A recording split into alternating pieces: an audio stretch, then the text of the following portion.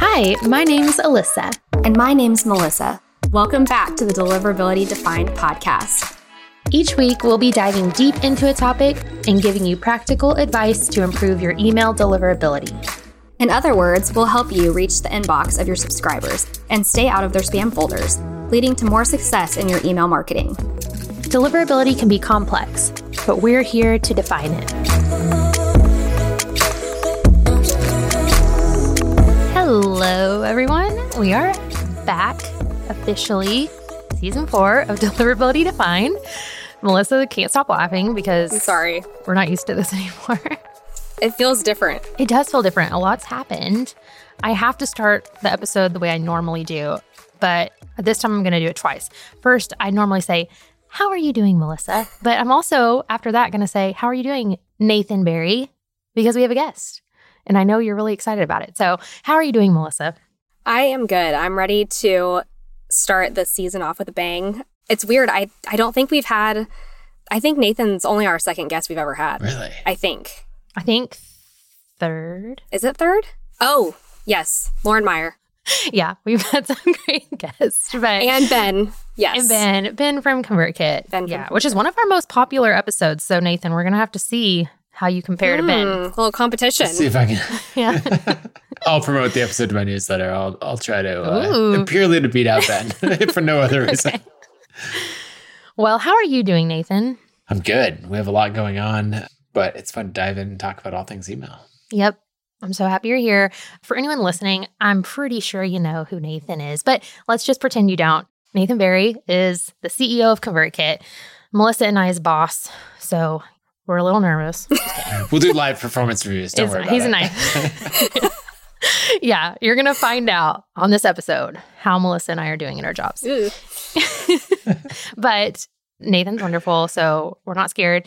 And he has a lot of knowledge, obviously, in the email marketing space, in the creator economy. And specifically today, I think we could probably have a whole season talking to Nathan, so we won't go too broad. Today's episode, we're going to focus specifically on his paid evergreen email sequence, because I think that's a really interesting tactic, a way for creators to earn a living, and one that I think can almost be passive income. I hate to use the word passive income because I know it takes a lot of work and there's some upkeep that happens, but for the most part, it's a really nice tool to unlock money that's just happening in the background while you can do your other things. So we can jump right into it. Nathan, I would love to hear, first of all, what is your paid email newsletter about? Yeah, it is a secret newsletter about money. Ooh. It's not very secret because we're talking about it on a podcast. And I tweet about it from time to time. But the idea is I've created a lot of content, and there's a lot of content on the internet about how to earn a living as a creator. And so, maybe it's how to earn your first $1,000 or how to earn $60,000 a year so you can go full time or something like that. And I found that there's very little content about what to do after that. And particularly, let's say your goal was to, maybe you made $75,000 a year in your full-time job, and you get to that point as a creator, you're exceeding that, and you can retire, right? Or not retire. The opposite of retire. You can go work on your full-time, work full-time in your creator business.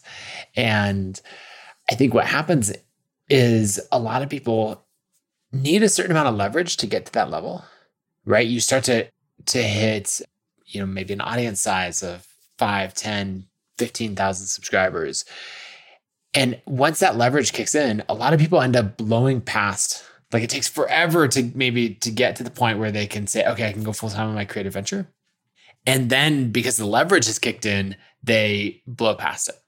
And so then you end up in a position where it's okay, I'm making $100, $150, maybe $200,000 a year as a creator.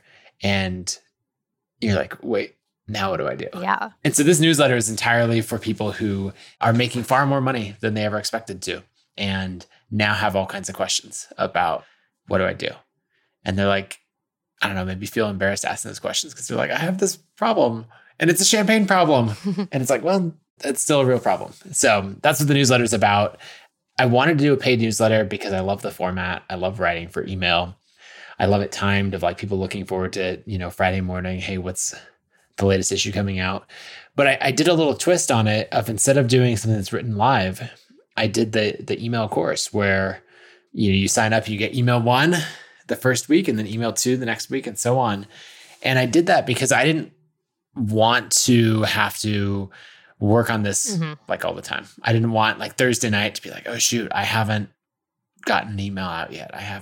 What am I going to write tomorrow? Especially because I have a full-time job that I need to be. Yeah, I think you're a little bit. Kind of. that I should be paying attention to. And so the email sequence was a way that I could like have the creative outlet and not make another job for myself. So that's how I picked the format, and that's what it is. Yeah, that makes sense. You said like you felt like there was not a lot of information after creators got to that point. But was there any like key piece of that kind of like got you thinking about doing this newsletter? Like, what was the part that you saw or figured out where you were like, oh, this could be really beneficial to people? I'm just interested if there was like one thing, or if it was like a question someone asked you, or if you were just like doing your own research and you thought, oh, this is missing from the market. Yeah, what sparked it is 2 different conversations I had with creators. Actually, 1 conversation and 1 observation. First was the conversation where someone was talking about the product launch they'd done. They were trying to make like $20,000 or $30,000 off this product launch. And they hit that in the launch, and then it just kept going. Like they just kept selling more and more of these products.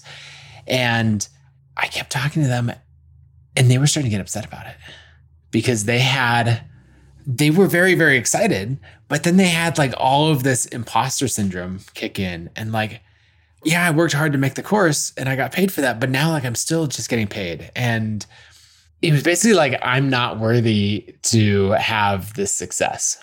And it was interesting someone actually expressing it that way, because I think a lot of people feel it, but maybe don't express it. And so we had a very candid conversation about that. But then I noticed 2 other creators, and I think it's a pattern across the industry, of people who had some level of success and then they sabotaged it. Like, not on purpose. I don't think we would do that on purpose. But they'd say like, oh, this worked, and so now I'm going to go do this. And you're like, but that first thing, remember the thing that worked, like do more of the thing that worked. And so people either feel like they're not worthy, and so they like sabotage it in some way or put in like their own limitations, or they get some level of success and then try to like parlay it into something entirely different. And that ends up burning out. So I watched all of these creators basically achieve their goals and then go on to either structure a business or a life in a way that they really didn't like, or like make business or financial decisions that didn't serve them. And so I wanted to take a step back and basically say like, no, you earned this, you're worthy of it. And let's be smart with what you have, because there's a lot of ways that this can go really well, and there's a lot of ways that it can go poorly. Yeah. Oof. I have so many questions, but one thing that I love about the Secret Money newsletter, which I later want to get into like the whole secret aspect of it, because I think that's so interesting.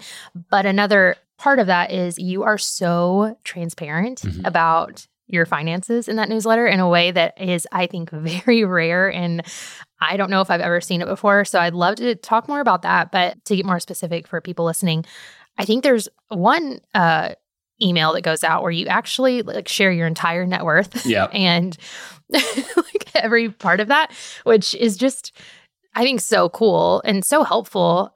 And that's what makes the newsletter so valuable, because you're not just giving blanket statements. Oh yeah, set up a 401k. Like, you're like getting into details about your finances. So how did you make that decision? Was that scary?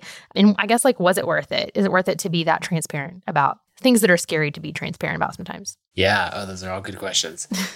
So I've been transparent about metrics for a long time. ConvertKit has had a public metrics page. If you go to convertkit.com/metrics, since like $2,000 a month in revenue. And now we're at what, 2.5 million a month, something around there. I can't do the annual conversion in my head. And I think in terms of annual revenue, but that's been transparent for a long time. And I was transparent with metrics before that because like I grew up in an environment where there wasn't a lot of good information about money. And so the first time that I had to negotiate a salary for a job, I had no idea. And actually, my girlfriend, now wife, I was over at her house and talking to her family, and I was like, yeah, and I have this job interview tomorrow or in a couple of days, if it goes, like, I think they might offer me a job, and I have no idea, like, what's a good salary, like $30,000 a year, $50,000, you know, like I have no idea. Yeah. And this is for a design position. And my father-in-law like was like, oh, I have a book for you. Like, and he went and got this book on salary negotiation. And he was just talking through, like, here's some of the things that you do. Here's what you don't do. And I read the book, and one of the things that it said is, it was talking about how when someone says a salary, you can just like think about it. You don't have to react or respond right away. You can just be like, okay, all right, interesting. And I'm really bad at that sort of thing, especially 14 years ago or whenever this was. But there's just a lot of good tips in this book of things that I had never learned before or thought about. And when it came time to actually like talk salaries, we're sitting down over lunch. I went out to lunch with the COO of this company. He's like, we'd like to offer you the position. And I remember this very distinctly because I had ordered like a bagel sandwich for lunch, which is a terrible thing to order because it's like difficult to chew, you know? So difficult. And kind of messy. And like they're taller than they should be. Yeah. And so anyway, he's saying like, we'd like to offer you the position. And right then I take a bite. Oh. Like a little too big of a bite. And he's like, at $50,000 a year, I thought that was amazing. Like that was way more than like 40 I would have accepted probably. 45 I would have been thrilled with. 50 I was like, this is fantastic. But I was raised properly. You don't talk with your mouth full. And so I'm like trying to chew through this bite of a bagel sandwich. And I think it made him really nervous. Like that he had just lowballed me. And so he goes, or $60,000 a year.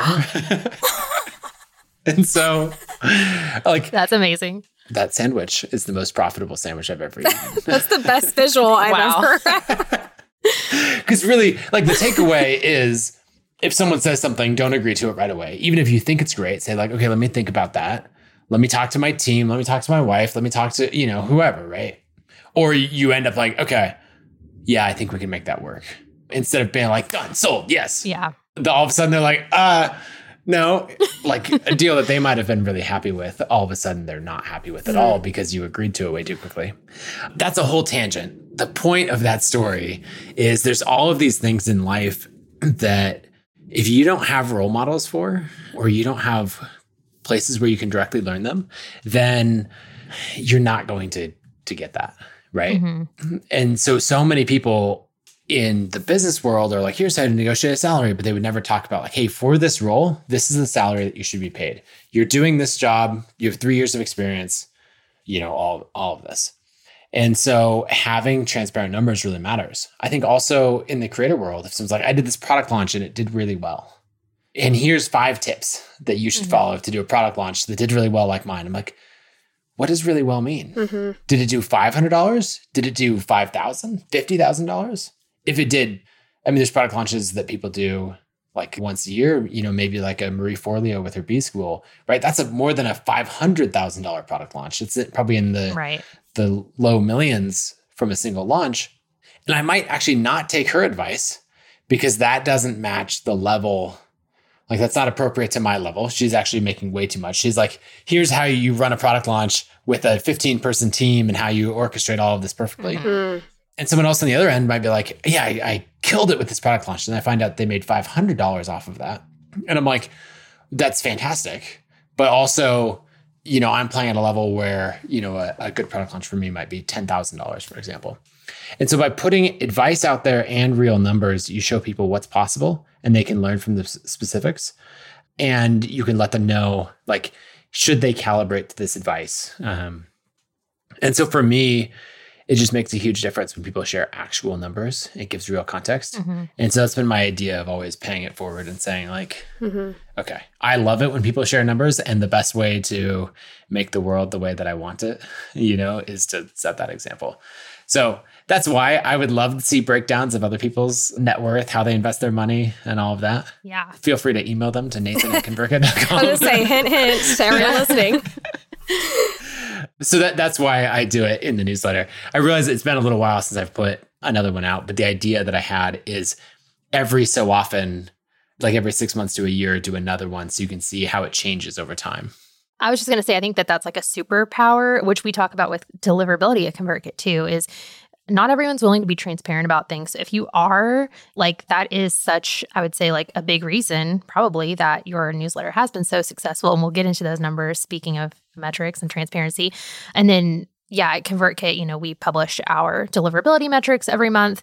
And I don't know of any other email provider that's doing that. And that is a superpower we have because we're willing to let customers know, like, here's the open rates and here are the delivery rates. And it helps creators know, are my open rates healthy? How do they stack up? Things like that. So I think this episode will be full of little nuggets that people can take away. So if you listening to this are willing to be transparent about something in your business or your life that will help you and help you grow, then I think that's just a really great superpower to take. I think the way that you both have been so transparent with ConvertKit's metrics on the deliverability side makes a huge difference. Because I hear people in the industry talk about, like, even when we're not there, you see it on an article or in a forum or something else, or especially on Twitter, talking about how ConvertKit has the best deliverability. And I think, like, it's empirically true of the stats that we hit and all of that, but also just the way that you all talk about it. Because if someone says, like, oh, we have the best deliverability, it's like, well, what does that mean? The best relative. And when you're saying, here's the monthly report where you can see our stats, it's not in real time, but it's because no one needs to look at those stats in real time. But like, it adds so much credibility versus someone just saying a statement that has nothing backing it. I'm not going to say this as well as you did, Nathan, but you also made the comment about creating the world that you want to see. Mm-hmm. And I think that's really important. That's something that I think why this podcast even started was that Alyssa and I wanted to make information accessible because we saw that need and wanted to fill that need, especially, at ConvertKit. So I really like that aspect. Like, not only are you being honest and providing information to those who might really benefit from it, but you're also helping other people feel comfortable doing the same thing, which I think is really cool. And it's creating that network of trust and honesty in like a creator universe. So I think that's really cool. Yep. I hope more creators do that. Me too. So I'm sure everyone listening is curious. Let's jump into the numbers, even though I have so many other things I want to talk about too. But let's just get into it. How much money has this evergreen email newsletter made you? Yeah, $52,000. So quite a bit. Yeah. Certainly more than I expected. Quite a bit. Yeah. I wanted to make something that the reason to charge for it is that I wanted a barrier to entry. So I was only getting people on the list who actually were really interested and were willing to pay.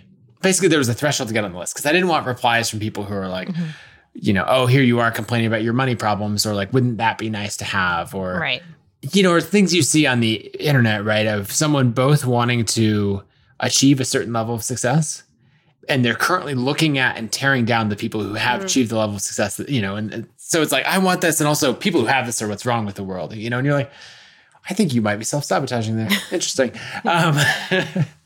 But so I wanted it to be exclusive enough that it was people who were bought into it. And that's also why it started as a secret money newsletter, because I only like subtly linked to it to people who had been on my newsletter for a long time. And basically, so the top of the funnel wasn't wide open. Like, you had to already be generally a fan of my work to come into it.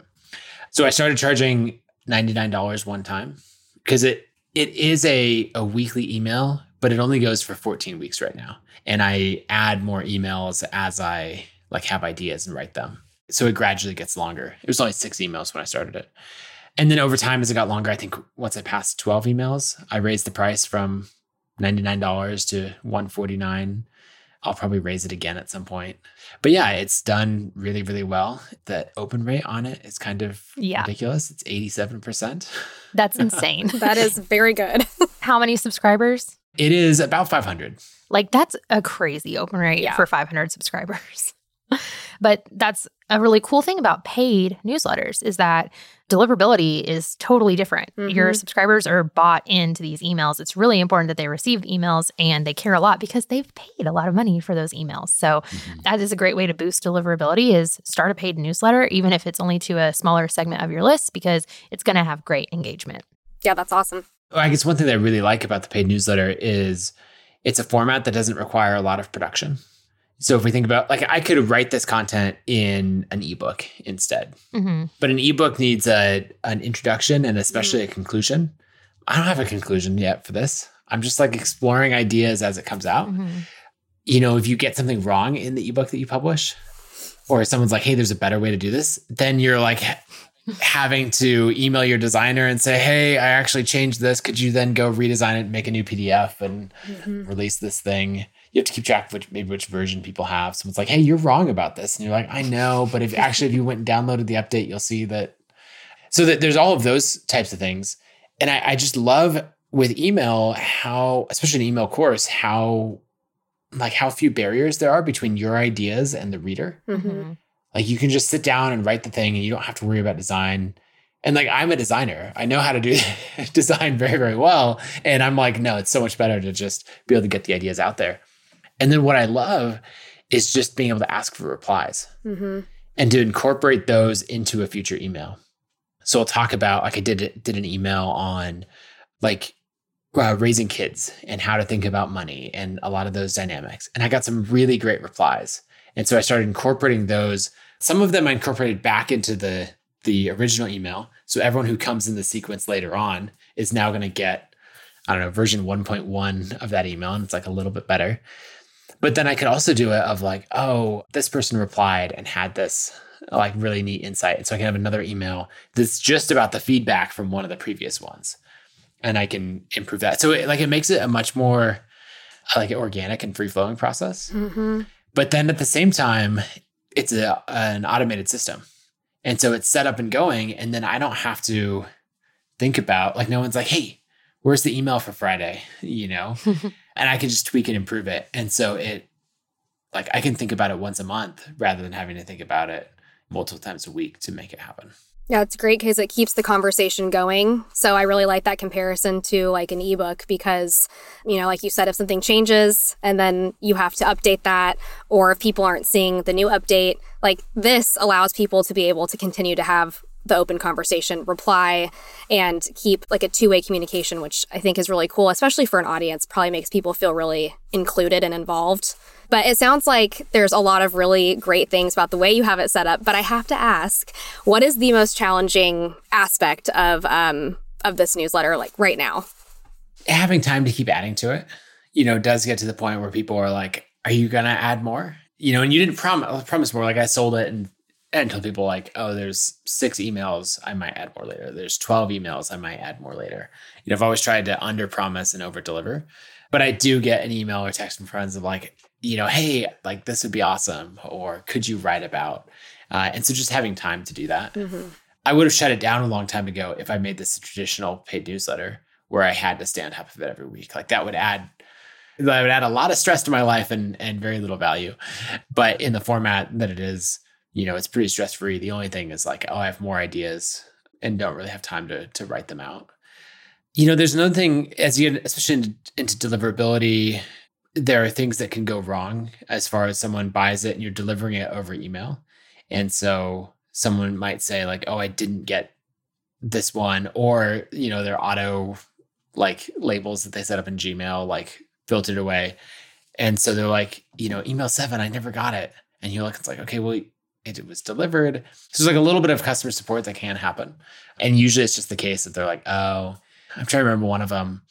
I had talked about something money related and they used that bank or something. Like the equivalent was like, you know, whatever, Wells Fargo. And they had a label in Gmail set up for Wells Fargo to like archive, you know, and so like in their own rules, they had picked that up. So there's a little bit more like if it had been an ebook that you delivered all up front, you wouldn't have that particular potential problem. But like in ConvertKit, it's super easy to go in and select an email and resend it. And so that's pretty good. And then the other thing is anytime you sell things on the internet, people want receipts for it, you know, and they're like, especially if they're in Germany or some, you know, different European countries, they're like, no, my tax accountant says that this is not an appropriate receipt. Please include. And you're like, really? But, you know, those are just, if you sell things on the internet problems, not email course specific. That's so interesting.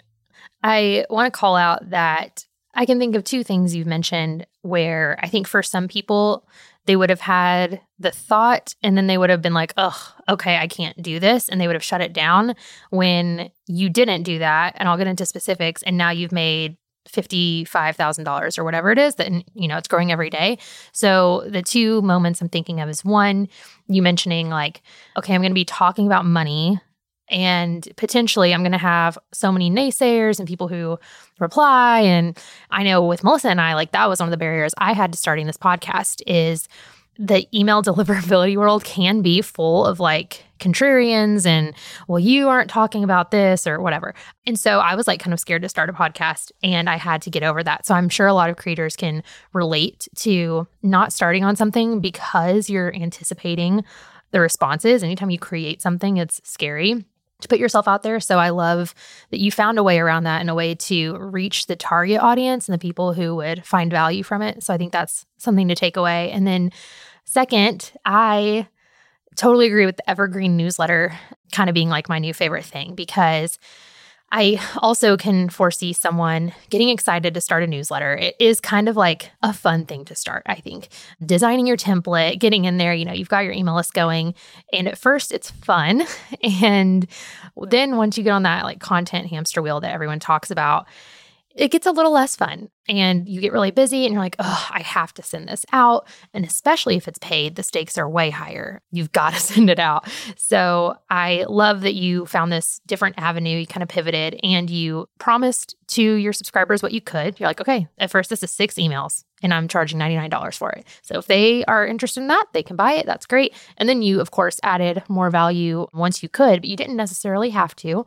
And so I just think that that's a really good avenue for people who are listening and are thinking, oh, I want to do something, but I don't have a lot of time. I need to be careful about how I spend my time.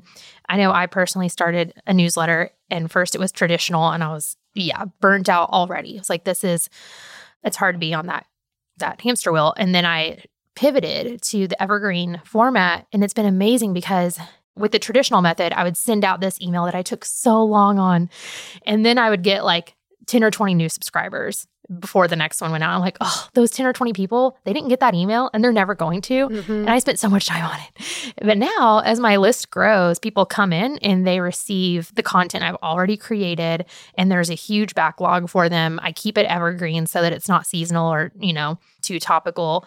And it's just been amazing. It's been so much easier. And then I can sit down and I can like batch write 3 newsletters at a time to kind of like keep that buffer going. But I just want to encourage anyone who is wanting to start a newsletter or wanting to start, a paid product of some sort. If you can fit it into this paid evergreen newsletter content type, I just think it's like something that hasn't been unlocked by enough creators. I think it has a ton of potential. Yeah, there's so much with that. Like email that I get all the time. Someone will sign up and then they'll, message me on Twitter or reply to one of the first emails and say like, this was fantastic. Where do I get the back issues? And you're like, I have good news for you. There are no back issues. They're all like ahead of you. They're all coming. Yeah. You started on email number 1 and it's an email number 1 that I've edited and improved over time, which you have to go remember to update things. Like I had some email in my automated sequence that was talking about this from a couple years ago. I had 2 kids and all of that. And someone got it and was like, you have 3 kids now. I was like, good point. Yeah, that's important. You do have to make some updates, but just like people want to get the best content and you can put it in order. And so you can actually teach concepts and say like, okay, remember how last week we covered this? Well, this week we're covering that. And you can then later on, if you write about something, you're like, actually, that would be really good as like email number 5 instead of email 15. And you can pull it forward and move it around. But another thing that I like about email sequences, especially paid ones, is if there's anything that you're an expert in and you've been like, maybe you taught a workshop about it once, or you were on a podcast about it once, or that sort of thing, or like friends go to you for advice. This is a category where you can put it into an email course and then like update it and let that live there. So someone's like, hey, what's your technique for sales partnerships? And instead of answering that question a bunch of times, you could write that into an email course. It might only be 3 emails long and say, oh, go here. And maybe you publish it and make that open to the world so anyone can sign up. Or maybe you just keep it for like friends and like people you're much closer with, because you want to put things in there of like detail, like behind the scenes details that you don't want to like really publicly share. So I've seen people do this. There's a customer of ours named Marshall who built this beautiful cabin in like the Texas Hill Country. And a bunch of people were asking him like, how'd you do it? What's the, what problems did you run into? How much did it cost? And all of that. And he's like, well, I don't really want to do a blog post about it. That's pretty public, but I do want to share it. And so he made an email course and they charged for it. I think it's like $25 or something. And so if you're, especially for someone who's in real estate or thinking about doing something similar, even if it was hundreds of dollars, it's still really cheap before you go spend hundreds of thousands of dollars to go, build a cabin. And he just breaks down the whole process.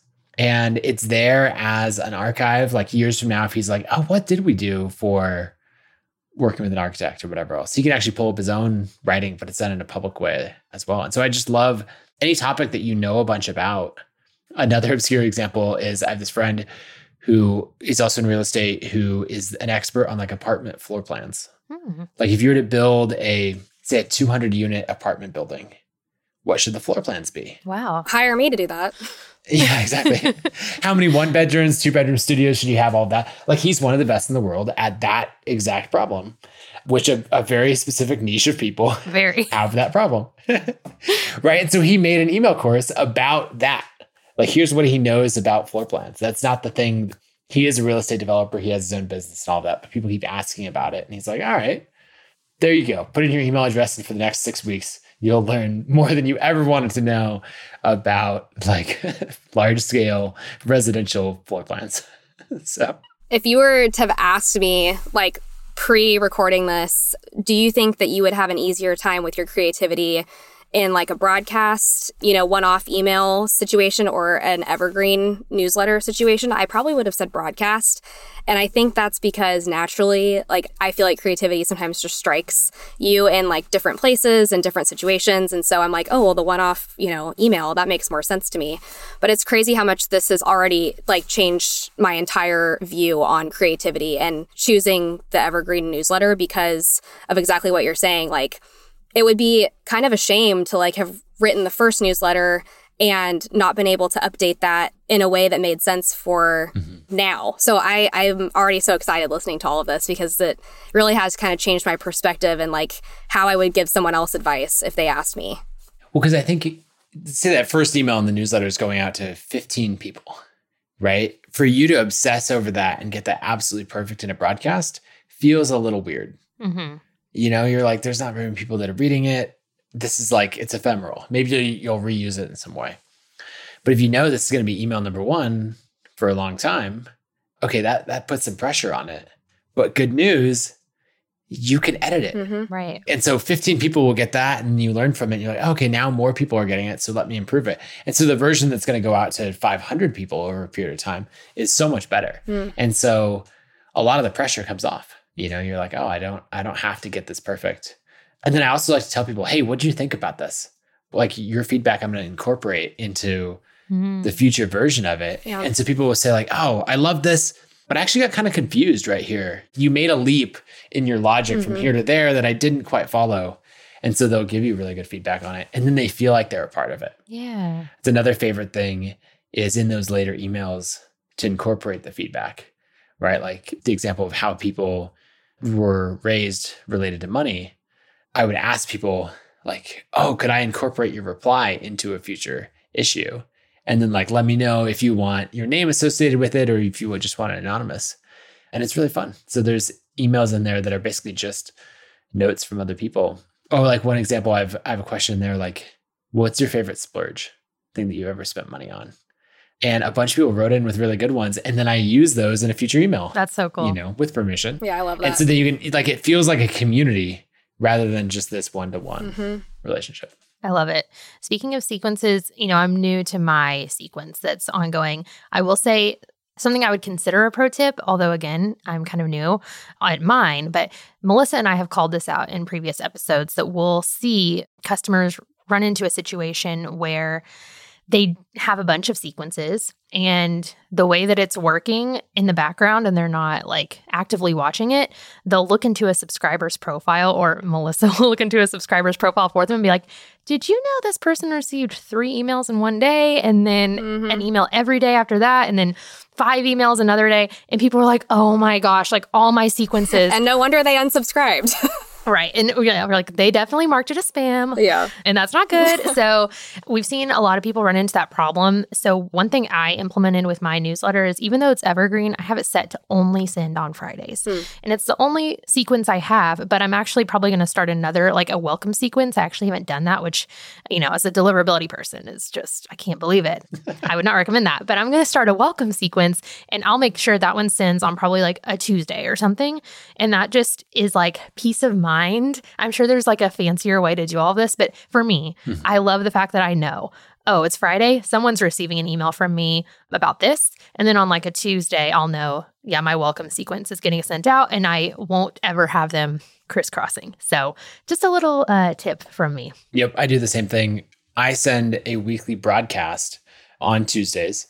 And so that is articles that I'm enjoying, the latest documentary that ConvertKit team came out with, you know, things that I care about that are more timely. And then I do have a welcome sequence that goes out on Thursdays. It's only like 8 emails long, but it's like linking to my essays that if you're following my work, you should understand these like foundational things that I've written about. And that's an automated sequence. And so you'll finish that and then not get anything more in that sequence and just get the regular newsletter. And then, you know, the paid sequence on Fridays. And so I'm doing the exact same thing of like you could sign up for the free newsletter, start getting the welcome sequence and the paid newsletter all at once. And so for a period of time, you might be getting 3 emails a week from me. But like, that's still a manageable amount so long as the content is good. But I make sure that it's never multiple emails in the same day. Yes, that's very good. Yeah, that's where it gets a little dicey. Yeah. Well, I'm curious what your future ideas are for this newsletter, or if you have any others you're thinking of starting up. I know you mentioned you might add some new emails to the sequence here or there. Is that sort of like as far as you see it going, or do you have any other plans? Yeah, definitely adding more emails. I want more guest posts from the readers in the community. There's one in there right now. I've got a couple more that are in the works. You know, someone like saying, hey, you're an expert on this thing. You understand it way better. Like, will you come write, you know, an article for this? Especially as you get into like the nuances of tax structure or other, like it's important to know, but like it's pretty detailed. That's one side. I want to bring back the like investment portfolio check-in. I haven't done that for a year now. And so I want to add that back in. And then something that's been interesting, we did one like live workshop where a friend of mine named Dan Martell, who had a book coming out called Buy Back Your Time. You know, it's basically about how to use money to buy back your time, to make it so you have more time to spend on either your business or your life or whatever you want. He came and taught a live workshop to the community who had bought the newsletter. And that was really cool. It was fun to see people's faces live and hear their questions. And so I want to do more things like that. I've got another friend who's on the newsletter who's like, you need to turn this into like a meetup or a weekend mastermind. Let's all come out to your farm and let, you know. So I think some more in-person gatherings or something along those lines would be really fun to let people connect with each other. I think what's interesting about that is I never would have set out to start a community around this topic. But when I put out the content and then people gathered together around it, like a community naturally formed. And so I want to find more ways to like to foster that and to say like, hey, we're doing a Q&A and a hangout on Zoom at this time, and maybe 20 people will show up. And that would be really fun. Yeah. Because you know that everyone is like engaged around that topic. And so then even if it's like 20 people on your newsletter or 500, I think if you knew you could get at least 5 together for a live call, like that would add to it. And then now when someone's replying to a newsletter each week, you're like, oh, that puts a face to it. So I want to do more things like that. So cool. It highlights one of the things I love most about email over all of the other channels out there is just the ability to go deep with your audience and build those connections in ways that it's like you mentioned the ebook. Like it's just so much harder to do things like that in other methods, but email makes it so easy to have those like one-on-one connections and really build up trust and relationship with your audience, which can make all of the difference. Yeah, we say all the time, I mean, probably almost once an episode that like, remember, there's someone real and alive on the other side of that email address. So I almost see also this helping creators want to even be better and create better content, because once they know that person is enjoying that content on the other side of that email address, like you want to show up for your audience. Yep, for sure. I think another thing is add an email to your sequence that's saying like, hey, what do you want to learn on this topic? And then the reply, like just hit reply and tell me. Mm-hmm. And then you can be like, okay, James, here's what like you're answering that person's very specific question. And then you can replace the name with like subscriber.firstname. Mm-hmm. And so it makes it so much easier. If you lean into that community and that feedback loop, then it makes it so much easier to keep writing content. And so you instead of remembering like, every 6 months to ask, what would you like me to write about? Just build it into the automation. Mm-hmm. And then you ask everyone and you just get this steady stream. And then in your email account, like put a label for replies to that particular email. And then you can organize all of that into like writing ideas. And then you can just click in there and be like, oh, I got 3 new emails. Like, oh, that's an interesting topic. I guess I'll write about that today. And then you end up with this flywheel that keeps feeding itself. I love it. We've talked about flywheels before, but just in case someone hasn't heard about it, do you want to talk more about flywheels and why they're so helpful? Okay, so I first learned about flywheels on a trip in South Africa years ago where we were at this orphanage and they had drilled a well and they had a hand pump on top of it. And so it's a lot of work if you think about it. Like you pump for a long time to bring water hundreds of feet up so that it can be used and consumed. And so that was a ton of work. But then it was replaced with a flywheel, which is big, heavy, I think this one was cast iron wheel that's on top. And at first, like it's so hard to get it to turn. It does the same motion of bringing water up to the surface. It's like a hand pump that you go back and forth. But this wheel is so much harder to turn than the hand pump is to operate. So I remember like another friend and myself like pushing it hard and like leaning into it and getting it to turn. But then the more it spun, the faster it went and the easier it got. And it got to the point where it was something that I could stand there and like with one finger, Mm-hmm. just keep it spinning, and it's just pumping up water continuously. And like, it's really, really effective. And so that's what a flywheel is basically taking something that would be this one-off effort and turning it into a system that when you do it repeatedly, it gets easier and easier. And so I'm always looking for things in a newsletter, in content creation to say, how can I take this one-off piece of effort that I'm doing and turn it into something that gives me additional results? I think a great example of this is our brand team in their storytelling process. Mm. So Isa on our team will tell a story. She'll interview a creator and then turn that into a written story. Some of those we do a film on as well. And then from there, like the written story turns into a podcast because she just reads it. And it's like bedtime stories with Isa, but, creator economy edition. And it's fantastic, but that's not a huge amount. Like producing a podcast is not a huge amount of extra work. The story was already written. She spends maybe a half hour to go through and read that. And then that gets edited.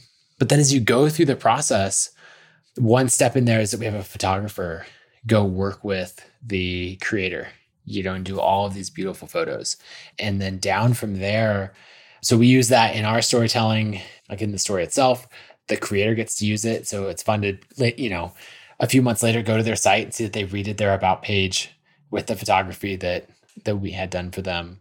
We have a step in there where we ask them, hey, would you be open to contributing some of these photos like back to the internet? And so we actually have a library on Unsplash, which is our creator photos. And that's where, at this point, I think there are like 40 million downloads of our photos. It's pretty crazy. That is crazy. And it's a step in our storytelling process. People say like, yeah, sure. And so like we have photos of podcasters and artists and so many more that are just from these creators. And then as it goes further into our own marketing, like if you go to convertkit.com, you'll see that almost all of our photos, maybe all of them, right? You won't find a stock photo on our site unless it's maybe like a featured image for a blog post or something. But if it's in our marketing, it's real creators who actually use ConvertKit, and it's our original photos. And so this is something that's turned into a flywheel that like continually moves through the process. And so when the marketing team is looking for a story to feature a case study on, like there's high quality photos, there's real people. And then the final conclusion is that every 2 years, like this flywheel continues, it spits out stories and these other byproducts as we go. But then every 2 years, there's this bigger flywheel that runs and turns it into a coffee table book. I have this one-off effort of like, oh, crazy idea, we're going to do a coffee table book. It's like, no, it's part of this much bigger creative machine that's operating. And so like as a creator, the thing that you want to do is find as many of the things that you're supposed to make and turn it into a flywheel that, is going to serve you. So that's the complicated example. And the simple example is put an email in your sequence that asks people what they're struggling with, and then write articles, write future emails as answers to their struggles. I love it. I know we are out of time with you, and you're a very busy man. So I would love to end it with, if you have any tips for creators when it comes to creating a paid evergreen email newsletter, we would love to hear it. Yeah, I think the first thing is to just start. And if you're intimidated about, like, will people buy this? Then maybe start with a low price. You could start with $10, $20, and just gradually increase it from there. You could also say, hey, the first 10 people who buy it are going to get it at $10. And after that, it's going to be $20. Or it's going to be $10 up until I write 5 emails for it, right? You can build some scarcity into this. And then I would say also like set aside dedicated time to work on it so that you're like, okay, at least 1 hour a week, I'm going to work on and improve this. And then I think really just go back and like think of it as a living, breathing project. We're very used to emails that you hit send on and they're done. You cannot change them. And this is the first time that that's different, where you can go back and change the email, not for the person who already received it, but for the next 100 or 1,000 people who are going to come after them. And so don't feel like it has to be perfect, like hit publish. And then as you get replies, like make sure replies and feedback and new ideas, make sure you do an audit on it and go through and add in that third child that now exists so they don't feel forgotten, because you wouldn't want them to resent you when they turn 18. No, I don't know. Wow, it got dark. No, I'm just kidding. But it's just a good example of going through, like, things change and all of that. So, you can update your information and keep it fresh rather than feeling like, oh, that was the thing that you wrote years ago, but is no longer relevant. Perfect. Thank you so much. This was so good. I'm very inspired to go work on my newsletter, and I hope our listeners are inspired to go create their own evergreen newsletters and create some flywheels. Yes, the wheels are turning already. I'm like, I know. This happens every time. I'm like, okay, what do I need to do with my life now? I love it. Sounds good. Thanks for having me on. Thank you so much. Thank you. See you later. Thanks for listening to Deliverability Defined. Don't forget to subscribe to our podcast wherever you're listening. And if you have time, please leave us a review. You can find a resource guide for today's show at convertkit.com/deliverability, where we outline all of the information you need to know from today's episode. If you have a question or topic you want us to cover, let us know within the ConvertKit community or at convertkit.com/deliverability. We'll see you next week.